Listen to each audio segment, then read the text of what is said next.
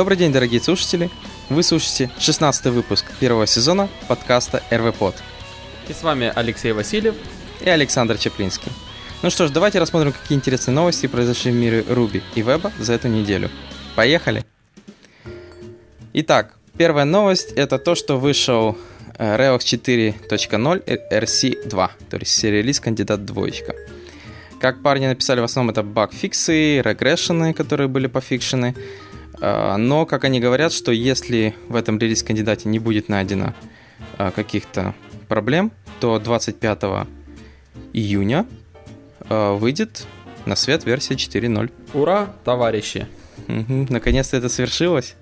Ну, еще нет, но будем надеяться, что к 25-му все-таки мы получим четверку. Мы как бы с Алексеем уже используем давно версию из мастера и были довольно удивлены увидеть версию 4.1.0. Ну да, так. При том, что четвертая еще не была зарелижена. Ну, оказывается, как они написали, что получается, четверка переехала на свой отдельный бренд 4.0.0, а теперь в мастере разрабатывается 4.1.0. Вот, и там как бы есть несколько интересных решений, до которых можно было бы додуматься и раньше, например, с тем же роутингом, да, с поднятием environment, то есть для меня это было прям такой приятный сюрприз. Ты имеешь в виду, когда касая роуты, и ты видишь роуты? Да, ты можешь все? смотреть все роуты просто в браузере без запуска отдельной команды в консоли, это по-моему, мега фича. Хотя она, кстати, не упоминается как одна из киллер-фич. Ну, потому что она не киллер-фича, но на самом деле, как бы, это такая удобная штука, что Ну просто... да, плюшки, удобства. Да. Ну, кстати, да, там же ошибки тоже красиво теперь более информативно выводят. Ну, я думаю, все равно найдутся недовольные, но да, вывод ошибок тоже изменился. Ну, там хватает нововведений, таких маленьких удобностей, которые будут прикольно. Ну, самое главное, что удобно, что при переходе строки, например, на четверку особо огромных изменений не произошло. Да, то есть они добавили эти турболинки, но их можно легко просто гем отрубить, убрать из реквайра, и рельсы будут, как у тебя и тройка, работать. Потому что, как мы помним, когда с двойки надо было мигрировать на тройку, то там вот новый синтаксис Active Record, это, наверное, была самая большая проблема миграций. Но, кстати, тут же они, получается, если они поддерживали старый тип, вот это find all, там запятая, condition, указывание, то тут они уже это полностью убрали. То есть тут старый синтаксис вообще не поддерживается. И добавили... И теперь, получается, он просто будет ругаться. Ну, правильно, в принципе, от старого нужно избавляться, от legacy кода, потому что если это все хранить и копить, то... Ну да, там они вроде еще... Теперь только 1.9.3 минимум. То есть и двойка, то есть теперь 1.8 можно даже не смотреть в него, рельса на них не будет крутиться. Ну и то, что они очень сильно обещают, это то, что thread safe. То есть рельса будет thread safe, а это значит, ее можно в нескольких потоках запускать. Ну, это увидим. Пока что практически. Ну, в любом случае, о четвертых Rails, я думаю, мы расскажем еще отдельно, вот после 25 июня. Если выйдет. Если выйдет. Вот. Поэтому те, кто хотят туда контрибьютить, пробуйте. Если находите ошибки, сразу же к ним, чтобы фиксировать. Окей, и дальше у меня есть небольшая библиотека из мира JS. Называется Funnel.js.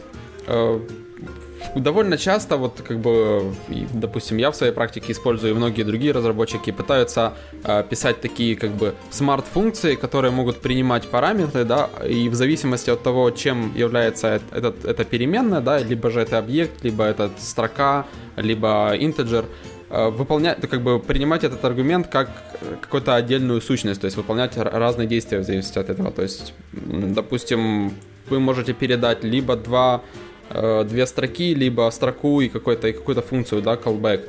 И в зависимости от этого вашей функции что-то должно происходить там, отличающееся по поведению. Очень часто приходится вписывать очень много в логики в этот метод. И для этого как бы ребята постарались и создали такую библиотеку, как Funnel.js, в которой можно очень просто расписать, какие параметры у вас получаются обязательные, какие опциональные, допустим, какие параметры должны быть какого типа, строкой, либо же интеджером, либо же массивом и так далее, и так далее. Вот. И плюс к этому, перед тем, как эти параметры фактически попадут в нужную вам функцию, можно еще сделать определенные фильтры, дефолтные значения и прочее по ним, выполнить несколько действий и после этого уже передавать параметры в сам метод. Ну да, достаточно интересная функция. Мне тоже понравилось, как она сделана. То есть, например, там в самом примере, типа, функция setSize, которая может принимать как один аргумент, который будет просто 10 на 10, например, указывать, или же два аргумента, тогда это with_height. Вот, как там красиво указано, что если только with передается, то height будет, типа, брать значение из with, или как юниты там передаются. Ну, само решение интересно, да? Да-да-да, вот. Callback. Ну, по крайней мере, если кто-то сталкивается с такой задачей, как мы знаем, у самого JS с коробки такого нету, вот, то это достаточно хорошая библиотека, поскольку, да, такое самому можно написать, но это вот готовое решение, которое разруливает эти проблемы. Ну, по сути, да, то есть самое вкусное получается, когда ваша функция принимает два параметра, но в зависимости от того, какого типа второй аргумент, тоже выполняется разное. То есть, опять же таки, в примере, если второй это integer, то значит это высота, а если это string, то это единица измерения.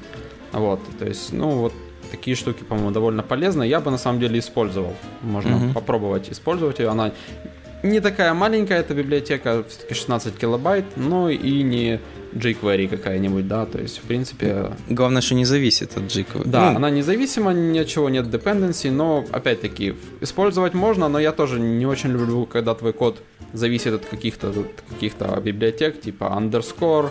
Ну, точнее, underscore это уже больше, наверное, как стандарт, особенно если вы используете Backbone и подобные библиотеки, но, тем не менее, когда вы пишете... Или jQuery. Но когда вы пишете какой-нибудь плагинчик независимый, который сам по себе может быть использован в любом проекте, а он сам по себе зависит от кучи других либ, то это уже не так вкусно и красиво, как хотелось бы. Да, но зато вот может код пухнуть, потому что ты пытаешься реализовать то, что есть в других библиотеках. Да, это тоже есть такая проблема, поэтому тут уже нужно находить золотую середину. Ну, в любом случае, стоит попробовать. Я говорю это почти после каждой библиотеки, но я думаю, в этой жизни стоит все попробовать. Во всяком случае, это действительно стоящая вещь. Насчет все попробовать, это отдельная тема, не для этого подкаста. Так, ну что ж, давай посмотрим, что же у меня. У меня следующие интересных два блогпоста от Джесси Стоример, надеюсь, я его, как всегда, правильно прочитал, который рассказывает про GIL, то есть Global Interpreter Lock. Что же все-таки из себя представляет это? В первом блогпосте он просто рассказывает вообще, что это, как оно работает. А во второй статье он уже рассказывает именно про внутренности, то есть лезет глубже в C-код и объясняет. То есть Global Interpreter Lock, как мы знаем, это у нас эта штука есть только в MRI, то есть она не содержится в JRuby или RubyNews. И эта вещь, она как бы гарантирует, что у вас состояние, что вы всегда thread safe, то есть защищены, когда работаете в потоках, но проблема заключается в том, что у вас тогда нет реального параллелизма. И, как понятное дело, никогда не будет в MRI. Вот, там объясняется пример, показывается, как в массив идет вставка элементов в тредах, и что в MRI количество всегда совпадает столько, сколько ты хотел вставить, в то время как JRuby и RubyNews вообще рандомные значения, потому что у них настоящие треды, которые выполняются независимо друг от друга. И объясняется, что в основном вот Global Interpreter Lock, что он из себя представляет, что треды переключаются каждый, то есть сколько бы вы тредов не создали, каждому дается там тик, время переключения 100 миллисекунд, что ожидается значение оттуда, пока придет с каждого треда. Потом, что там еще интересного? Рассказывается, что какой бы у вас... Даже вот надеяться на GIL очень тяжело. Объясняется, что это такая вещь, которая может быть нестабильной, в следующей версии может меняться. Поэтому если вы пишете заранее код, который как бы вы смотрите, что он неправилен, то есть со стороны параллелизма, но поскольку вас спасает тут GIL, то это тоже неправильно, потому что GIL потом может поменяться, там в 2.1 его, например, выпилят, и все, и получается ваш код перестает работать. Объясняется, как это там фиксится с помощью mutex, например. И также объясняется, что, например, Global Interpreter Lock, он делает ваши, получается, thread-safe методы, точнее, даже не thread-safe методы, а сами методы вызовов только рубишные, которые написаны на C, они thread safe. Но, например, как он показывает, когда вы в array вставляли какую-то константу, это все было thread safe. Но если вы, например, берете в array и вставляете user, find, там какой-то ID, а огромный кусок этой логики Active Record написан на Ruby, то тут уже Global Interpreter Lock ни капельки не гарантирует, что это будет уже thread safe код. И вот тут как раз могут быть проблемы. Вот, достаточно такая тема щекотная, то есть очень интересный блокпост, который, кстати, не закончился, то есть вот эти 2 блокпоста, будет 3. Также, как я понял, автор пишет еще книгу про Ruby и про треды, которые работают в Ruby, как это все работает. Как я понял, книга еще пишется, она недоступна. Вот, поэтому достаточно интересно просто почитать для тех, кто не знает, что из себя представляет GIL, как он работает, что такое нативные треды и рубишные треды, как они между собой через GIL взаимодействуют, как это внутри происходит. Возможно, кому-то понравятся даже куски сишного кода, хотя я как бы не любитель. Вот, поэтому достаточно интересная статья. Welcome для ознакомления. Ну, прям какие-то одни не очень позитивные новости для Ruby-разработчиков, которые этим вообще как бы раньше не интересовались, и тут вдруг, нате вам, не все так просто. Думали, все просто, а нет. Не, ну, трудно. Это, наверное, возникает такой вопрос, потому что сейчас же вот рельса, Ruby, сейчас все началось думаться про параллелизм.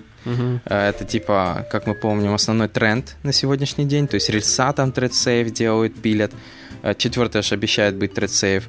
Все остальное, то есть вот Ruby 2.0 тоже вот типа хотят, чтобы сделать, чтобы все отлично работало. Но как бы трендом это не было, но на текущий момент вот этот Global Interpreter Lock, он остается, он никуда не девается. И как бы он нас, как разработчиков, опережает, но все равно знать надо про вот эти подводные камни. Что, используя треды, надо понимать, что в Ruby все объекты и примитивы даже, массивы, стринги, они не thread safe по дефолту. То есть они не безопасны в работе с тредами. То есть если у тебя сначала код вроде бы как работает в MRI, ты решил перейти на JRuby, у тебя все начало падать. Потому что у JRuby появились настоящие треды, ну, точнее, не появились, они есть. Ну да. И получается, у тебя код перестал работать, потому что ты про это не подумал, а тебя там спасал еще GIL. Ну, то есть Global Interpreter, что у тебя глобальный контекст был заблокирован. Вот, поэтому про это надо знать. И это неплохо, я считаю. Ну, то есть, по крайней мере, для тех, кто, когда Ruby начиналась, про это вообще даже не задумывались, это так сделали, и как бы до сих пор это работает, и никому от этого плохо не становится. Да, сейчас начали думать, потому что пошла параллелизм, все должно работать в потоках, все вот это круто. Ну, в данном случае, слава богу, у нас есть выбор. Если кому-то сильно хочется быть многопоточным, берите JRuby и вперед. Окей, поедем дальше. Дальше у меня библиотека Tracking.js, разработана на неким Эдуардо Лундгреном. Ну, там на самом деле в разработчиках не только он один, там несколько ребят. Вот на GitHub появилась, так понимаю, первая версия, первый тег 1.0.0 альфа. Вот, но у них как бы уже неплохие демки есть на веб-сайте. Библиотека для трекинга движений при помощи веб-камеры. Насколько я там успел поковыряться в коде, все довольно просто на самом-то деле. Можно, как бы, есть возможность трекинга цветовых маркеров и есть возможность трекинга лица человека. Или даже не только лица, там, по-моему, human. Ну, там глаза, и, как я вижу, и остальное. И остальные части тела. Eye, front face, mouse и upper body. Да, то есть, по сути, верхняя часть тела. Вот, ну, опять-таки, и контроллеры, да, то есть при помощи цветовых маркеров можно тоже как бы задавать, трекать эти моменты и, допустим, использовать там в качестве для рисования чего-нибудь, или там даже вот есть отличный пример с игрой. Вполне было бы неплохо и интересно попользоваться библиотекой. То есть у кого есть камера встроенная, да, или даже там внешняя, вперед, пробуйте, как бы не такой большой сорс. Ну, такой, да, можно дешевый аналог Kinect сделать у себя на этом, на ноутбуке. Ну, как бы пока, да, я думаю, что в дальнейшем будущем это будет развиваться, потому что все-таки это как бы... Ну, фонариков только надо побольше. Фонариков. Ну, я думаю, что не только фонарики, можно взять просто какой-то, не знаю, красную фигню в руку и попробовать то же самое. Кстати, да, возможно. Да, достаточно интересная библиотека, но надо подумать. Ну, может, какой-то mail-клиент сделать, типа управляться с помощью движения, как Gmail когда-то. Gmail, да, когда-то развел на 1 апреля всех. Да, вот, то же самое, типа вперед. Так, ну что же, у меня следующая новость — это Rails Email Preview. Это специальный гем, представляет для рельсы, понятное дело. Представляет себя middleware, который вы подключаете к своему Rails-приложению. Работает только на 3 и 4 рельсах. Вот, который вы подключаете, и теперь вам не надо заниматься посылкой e-mail, чтобы посмотреть, как он выглядит, где-то его проверить, а вы просто по отдельному роуту заходите и просматриваете, как выглядит ваш e-mail. То есть HTML-ная версия, текстовая версия, куда что отправляется, и даже есть интеграция с дополнительным гемом Mexican Sofa. Это специальный CMS integration, который вы можете туда подключить и позволить еще даже редактировать ваши email темплейты. Ну, в общем, не знаю, насколько как бы удобная штука. Ну, в любом случае, конечно же, запускать все в своем проекте, да, по отдельным роутам удобнее, чем лезть в консоль и вызывать там мейлер, да, и вслать себе куда-нибудь на email и проверять это в mail-клиенте. Вот. Нет, единственный тут, конечно, минус, который я сразу заметил, это, конечно, огромное количество кода для интеграции. То есть, типа, сделано все не так, конечно, то есть тут моки разные используются. Ну, понятное дело, чтобы все это показать, надо замокать какие-то объекты, которые передаются в e-mail и все остальное. Поэтому тут интеграция не одной кнопкой. Поставил гем, написал роут и вперед. Достаточно такая невеселая, можно так сказать. Ну, надеюсь, допилят, чтобы это можно было все-таки делать 1-2 командами. Вот. Потому что сейчас, да, сначала хотелось даже поставить попробовать, но когда начал проходить по степам, я понял, что просто мне впадло столько всего делать. И все. Вот. Так, ну хорошо, Санек, какая у тебя там? Дальше у меня новость, опять-таки, о еще одной библиотеке. Называется она Waveform Playlist. На самом деле на GitHub у них пока еще нет ни одного стабильного тега, да, то есть нет какой-то версии, нет у них веб-сайта, но есть небольшая демка, которая показывает, что, собственно, можно делать с этой библиотекой. Делать можно следующее. Во-первых, она позволяет отрисовать, отрендерить саму, как это называется, саму волну, да, то есть аудиотрек в виде частотных колебаний. Даже не знаю, как это называется на самом деле, но как бы все... Если не ошибаюсь, это, господи, как у нас там, разбиение звука на составляющиеся по Гауссу или по что там у нас там. В общем, waveform это называется на английском. Ну, звуковая форма. Просто показать звуковую форму. Понятно, как бы можно опять-таки организовывать плейлисты, там мувать эти треки вперед-назад относительно какого-то таймлайна, там выделение определенных как бы секций, регионов этой дорожки. Все визуализировано, вы все видите, как бы, то есть, в принципе, можно написать какой-то звуковой редактор или там диджейский какой-то плагин для диджеев, для написания музыки, использования там с лупами просто прямо в браузере. Как бы мне эта идея вполне понравилась. Просто я использую некоторый софт для таких вещей, которые ставятся, да, на десктоп. Вот, и как бы в браузере просто поиграться, там, составить парочку лупов, там, какой-то бит и прочее, сделать какой-то небольшой трек. Почему бы и нет? Вполне нормальная идея. Ну да, возможно, мы скоро с тобой будем записываться не в Audacity, как сейчас, а где-нибудь в браузер-приложении. Да, будет полностью наше какое-то приложение, написанное нами же, в котором будем просто логиниться, записываться и оттуда одной кнопкой просто паблишить. Если бы. Так, хорошо, давай перейдем к моим рубишным новостям. Итак, следующая интересная новость — это это блогпост, рассказывает, что захотели портировать iterate, специальный такой метод в Ruby, одному из разработчиков, который активно разрабатывал на Ruby, а также сейчас разрабатывает на Clojure. Очень понравился метод iterate, который есть в Clojure, что можно итерировать по всему, там, date-таймам, типа с lazy, и он подумал, почему бы такого не было в Ruby. Вот, потому что там сейчас вот энумератор, он по числам lazy, и все. Вот, и он предложил, что добавить дополнительный фичу эту, и даже создали они уже дополнительный фичи-реквест в версию 2.1, которую типа хотят добавить, чтобы вот эти методы были доступны. То есть это означает, что, например, вы сможете, говорить time now, например, next month, каждый месяц, потом там какой-то фильтр еще создать, что меня интересует только парные месяца через lazy, а потом только в конце написать take 5, только возьми только 5 месяцев. И только в конце, когда вы напишете take 5, вы получите требуемые вам значения. Вот. Достаточно интересный функционал, хотя в последнее время я слышал, что энумератор lazy не настолько быстр, как от него ожидают. То есть скорость у него, конечно, не зашибенная. Поэтому посмотрим, что из этого получится. Но достаточно очень удобно, как мы говорили в прошлых подкастах, можно энумерировать по рейнджам, у которых нету конца или начала, то есть у которых infinity.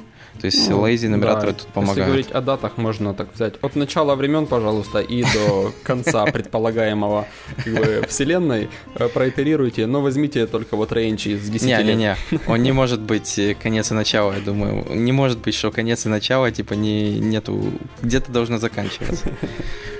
Хоть один какой-то конец должен быть. Хорошо, перейдем дальше. Итак, у нас снова такие тренд современности, то, что, о чем постоянно вот как бы говорим мы в кругах среди разработчиков, это функциональное программирование. И вот отдельная презентация такой штуки, как Scala.js есть. Я думаю, Леша может рассказать об этом поподробнее, потому что я как бы не приверженец вообще функциональных языков программирования. Ну ты просто не пробовал. Да, конечно, я не пробовал Scala, Clojure, что там еще у нас? Haskell. Вот. Как бы Scala.js, я думаю, это довольно-таки интересно для любителей. Ну да, достаточно посмотреть. Достаточно интересная презентация на Scala Days была показана, то есть в данном случае, которая показывала, что большие бы приложения неплохо бы вписать на нормальном каком-то функциональном языке, и тут предложили вот именно Scala.js, это уже готовая библиотека. Показывали примеры, как на ней можно красивенько писать. Ну, код достаточно для функционального программиста вообще можно тащиться. Действительно очень красиво выглядит, как на Scala вот я писал, и также тут выглядит. Хотя тут есть свои минусы, тут очень много баги, то есть тут не работает, там не работает, и я сижу, читаю документацию. Понятное дело, что типизирован, то есть тут есть типы, Санек. Тут есть js.number, js.boolean, js.object, js.string, все четенько, то есть тут объекты. Вот. Тут даже показали пример, что работает с jQuery, то есть, что эта штука может работать с jQuery. Показали, как тут использовать объекты, импорты, трейты. Но есть один минусик. И достаточно серьезный, честно говоря. Я думаю, он на самом деле может даже не один, но как бы основной и пугающий минус. Да-да-да, это размер кода. Да. Что стандартная Scala библиотека сейчас занимает у них 16 мегабайт. Я представляю такое счастье в браузер грузить. Ты представляешь, твой сайт типа написан на Scala, типа JS, и только 16 мегабайт, и только 16 мегабайт весит сама Scala библиотека. А плюс еще твой, наверное, код какой-то придет, там Hello World. Ну, и того Hello World, типа 16.001.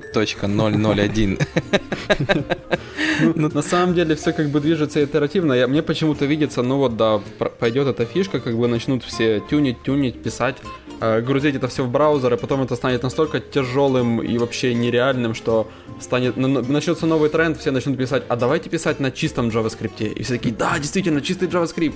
Ага, или некоторые такое, смотрите, этот сайт без JavaScript. Типа новый тренд, все можно разрулить CSS-ами. Ну реально, там же любую анимацию уже скоро можно будет на CSS сделать, а что еще надо? Вот и все. И такой, вау, нет JavaScript, вообще нет JavaScript, он вообще не тормозит. Ну только там CSS какая-нибудь сверхмогучая, которая нет, типа... пока сейчас еще и CSS заставляет браузер задуматься, поэтому... Вот, ну, по-моему, пока что, я думаю, практическое применение эта штука не имеет, то есть она разрабатывается, мы ожидаем улучшения, но идея достаточно интересная, хотя, ну, сколько уже у нас там есть всякие TypeScript, я так понял, кстати, парни очень активно туда еще интегрироваться хотят с TypeScript, но тут же тоже четкая типизация, и у TypeScript есть. Вот, поэтому они, я так понял, с ним активно интегрятся. Но, как говорится, пока эта штука станет хотя бы в 8 раз меньше, не станет, то использовать ее как бы особого бенефита нету для своих проектов. Но поиграться можно. Ну еще я думаю, знаешь, где ее можно спокойно использовать? Где-нибудь, если знаешь, на JavaScript у нас многие любят Node.js, писать на сервер-сайде, вот туда это воткнуть и написать человеческий на скале, Scala синтаксисом сервер-сайд. Ну, хотя, я думаю, многие, кто любит писать на ноде, им как бы как раз и не хочется писать на каком-то функциональном, типа, на любимой своей ноде. Да. Ладно, перейдем к моим новостям. Нашим. К следующим. А следующая у меня новость, конечно, не сильно связана с Ruby, но рассказывает про Innovation with HTTP 2.0 сервер Push. Это статья блоге Ильи Григорика, который рассказывает про HTTP 2.0 Push, как мы знаем, наш любимый протокол Speedy. Ну, не то, что любимый, но сейчас, слава богу, поддерживается как Apache, так и Nginx, как отдельным модулем, что очень хорошо, и уже вот мы активно вставили, заюзали, работает. Это самое главное. В Nginx разве это отдельный модуль? Теперь уже да. Теперь уже не патч. Вот. Начиная с версии 1.4. Вот. И вот недавно мы свои сервера пообновляли, поставили туда. Stage, например, уже спокойно работает по спиди. А вот Production, там начались проблемы, например, ELB не поддерживает. То есть Elastic Load Balancer на Амазоне, он не поддерживает спиди. И получается, мы врубили спиди, и все. И по HTTPS наш сайт перестал быть доступен. Мы поигрались, посмотрели, что ELB не поддерживает. Но с ELB пока спрыгнуть не можем. Хотя неплохо было, потому что бесполезная такая вещь. Лучше HAProxy что-то юзать. Вот. Но получается, мы его просто пока отключили. То есть HTTPS остался, но спиди нету. Вот. И тут, оказывается, рассказывается, что это ж не просто там все, протокол, черный ящик работает, и все, им управлять невозможно, ничего с ним сделать невозможно. А показываются примеры, что этой вещью можно, оказывается, управлять с сервера, работать с ним, что можно там кэш сбивать, можно подменять ресурсы, релоды делать. То есть вы можете активно прямо на ходу, то есть менеджить кэш клиента, если что-то менялось. Можете, там даже показано было клиент, сервер-сайт, notification. То есть общаться, клиент через этот протокол еще может напрямую общаться, чуть ли не почти, я так понял, WebSocket. Вот, но там сразу написано, это вам не WebSocket. Ну и самое главное, что в этом блог-посте написано, что это уже не близящееся будущее, а уже теперь настоящее, что это можно прямо сейчас брать и использовать. А то, как всегда, там читаешь, но этого еще не все браузеры поддерживают. А что эта штука уже работает в тех же Firefox, Chrome и Opera. Про Safari там вроде не было. Вот. Ну, вот это вся моя новость по поводу HTTP 2.0. Окей. Значит, дальше у меня еще одна библиотека, и снова такие для любителей функционального программирования. Значит, попалась на глаза библиотека, которая так и называется FNJS, от слова function, да? У нее на самом деле в арсенале всего 6 функций, которые позволяют тебе писать в функциональном стиле, как бы, да, JavaScript код.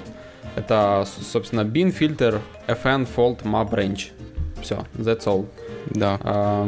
Но зато коротко можно так нормально накатать. Да, можно создавать рейнджи, можно, там, не знаю, мапить по массивам и прочим элементам, собственно, создавать функции. fn, да, простая. Да. Передаешь аргументы первым методом через запятую, а вторым, типа, что с этими аргументами в ретурне сделать. Да. Что с ними сделать и что вернуть. Вот, ну да, достаточно интересная библиотека, опять же, функциональщина. Ну, это, по крайней мере, это не как Scala. Тут можно просто врубить, и, может, кому-то это облегчит очень сильно жизнь. Ну, видишь, многие начали уже тащиться с функционального программирования, потихоньку его даже переносят в JS. Ну, я думаю, это больше как бы для любителей, поскольку, ну, я вот так вот посмотрел, и чего-то мега классного, что захотелось сразу включить в свой проект и начать использовать, ну, я не увидел, поэтому для любителей, да. Ну, я думаю, знаешь, это как происходит? Сейчас просто многие там программисты Сначала просто JS в основном занимались люди, которые там версткой занимались, и остальным, то есть они потихоньку. Учитывая, что сейчас пошла эра вот этих фреймворков и всего остального, в JS начали приходить более суровые программисты. Ну, те, которые, как говорится, программировали до этого не на HTML, CSS и JavaScript, а на каком-то другом языке, и также учитывая функциональным. И увидев, что JS из себя представляет не очень гибкую платформу, как они привыкли, они начали потихоньку свои любимые фишки, а в данном случае функциональные, например, переносить потихоньку в JS. Поэтому сейчас вот это и началось. Ну, тем более сейчас еще бум вот этого функциональщины. Да. Вот, и получается, она потихоньку и JS тоже затрагивает. Ну да. Куда так, без этого? Ну что, я возьму... У меня новости закончились, я возьму одну твою. У меня интересная такая вещь, называется Лада. Да, расскажи. Ну, это всего лишь концепт, который, получается, мерджит лод-индикатор с кнопочкой. То есть в данном случае это часто иногда бывает проблема, когда на сайте надо куда-то повесить спиннер, что типа какое-то действие, что-то происходит. И это самый такой уже готовый концепт получается, где у вас есть кнопка, и показано разными вариантами, как можно на эту кнопку по нажатию на ней какой-то экшен вешать лод-индикаторы. Достаточно интересно, мне особенно понравилось Built-in Progress Bar, где кроме еще спиннера, прям кнопка еще превращается в Progress Bar. Ну, сделано такое, наверное, метро-стиле, это сейчас популярно. Вот, учитывая, что там iOS 7 показал. Ну да, на самом деле всегда становится такая проблема, когда происходят какие-то аяксовые запросы, да, или что-то происходит в бэкграунде, и процесс занимает больше времени, чем ожидалось, то нужно показать пользователю, что вообще что-то происходит, иначе он начинает беспрерывно жать на кнопку типа ретрай, давайте еще раз что-то, ничего не запахало. Вот, поэтому всегда становится такая проблема, что нужно пользователю показать, как это делается. Самый простой, ну, что что-то происходит. Самый простой способ, да, это какой-то повесить глобальный спиннер, который просто выезжает, там, не знаю, либо на всю страницу, либо где-то в каком-то определенном месте и показывает, что подождите, происходит лоудинг.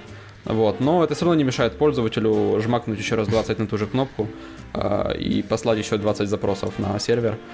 Поэтому хороший способ дизейблить кнопку, да, то есть предотвращать любые еще повторные клики и показывать на самой кнопке, что что-то происходит, мы что-то загружаем.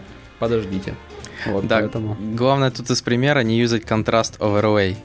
Потому что я считаю, что вот эти штуки, которые модальные, которые еще все скрывают и так далее, ну это вообще такое зло неимоверное.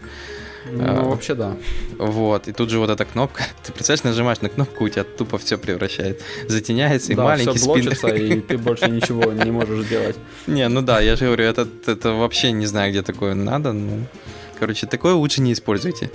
От таких сайтов начинает тошнить по-жесткому. Окей, и напоследок у меня еще одна небольшая библиотека на JavaScript, это даже jQuery плагин, который позволяет вам как бы работать с текстом, скажем так. Типографией. Типографика, да. Если вам нужно сделать какую-то красивую надпись, при этом, чтобы каждая буква имела свой отдельный стиль, и при этом вы не хотите заморачиваться больше над стайлингом и вообще функционалом. Если, к примеру, этот текст меняется, то есть вам, получается, нужно каждую букву снова перезавернуть в определенные теги, назначить новые стили и так далее. Чтобы вот. Картинки, короче, не делать. Да, чтобы это не делать картинками. Вот эта библиотека помогает, это вообще делает это за вас. То есть оборачивается каждая буква из этого текста, из указанного текста в отдельные элементы, которые отдельно застиливаются. И потом вам стоит просто в сорсе поменять текст, и все, в принципе, то же самое применяется к новому тексту, и это как бы без проблем. В dependency как бы jQuery, ну, это понятно. Ну, логично. Да, логично. Вот. И как бы есть неплохой такой лист сайтов, которые уже используют этот плагин. Вот. Ну и опять-таки комментарии от Пола Айриша и прочих ребят, которые... Типа крутые. Да, довольно уважаемые в этой сфере. Угу. Да, достаточно интересная штука, тем более она не делает ничего сверхъестественного, просто оборачивает каждую буковку в отдельный спан элемент, а ты уже сиди его дизайне красивенько, просто, как ты сказал, удобно, поменял текст, и он автоматически перепарсил и сделал опять заново. Поэтому, да, некоторые примеры очень такие шикарные, что можно с ними сделать. Каждая буковка висит, шевелится. Ну да, единственный лимит — это только фантазия. Ну да. Так, ну что ж, будем заканчивать наш подкаст. Да, на этом все. Спасибо, что слушаете нас. Увидимся с вами на следующей неделе. До новых встреч.